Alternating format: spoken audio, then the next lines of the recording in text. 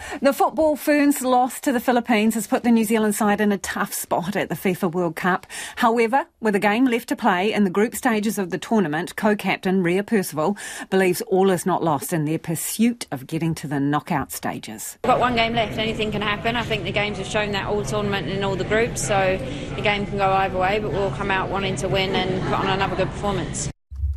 And we're joined now by sports reporter Felicity Reid. OK, Felicity, it's a bit like a Rubik's Cube, the sports version, bit complex, but what will it take for New Zealand to be guaranteed a spot in the last 16? So only the top two teams from each group progress. So after last night, the Group A is quite wide open after those results. So none of the four teams in the Football Ferns group are actually guaranteed a spot at this point. So it all comes down to the Sunday night and the two games that are left to play in Group A. So that's New Zealand, Switzerland in Dunedin and the Philippines and Norway in Auckland. So both of those games kick off at the same time. So keep that in mind as I'm about to tell you the matrix of all the possible outcomes. If we think about it like this, there are 5 ways that New Zealand can progress to the next stage. So 3 of those just require us to win against Switzerland. If both games... Oh, is that all? If both games that are still to be played are a draw, so that's New Zealand, Switzerland ends in a draw, Norway, Philippines ends in a draw, New Zealand advance.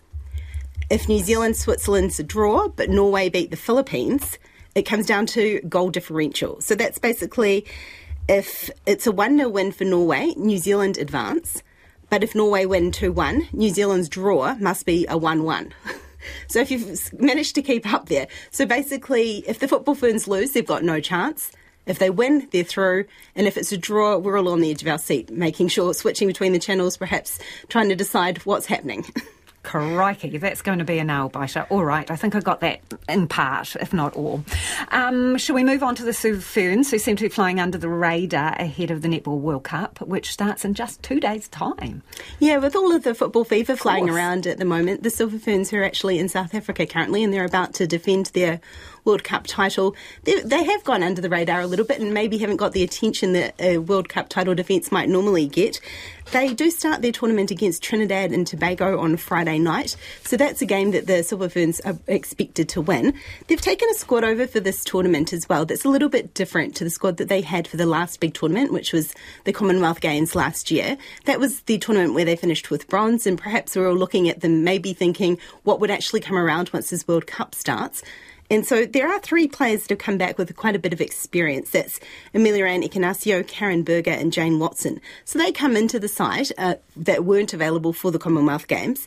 And with that, other teams and those overseas commentators are actually keeping quite an eye on the Silver Ferns. And former England Roses coach Tracy Neville says the coach Dame Nolene Tauroa, who took the side to the world title 4 years ago, she could actually be the difference. She's very, very good at moving chess pieces and playing the right players and the right team at the right time and bringing in the players that can do actually a role for her. And I think that's where her added strength is exceptional. So maybe we will have to be keeping quite a close eye on what the Silver Ferns are up to as well.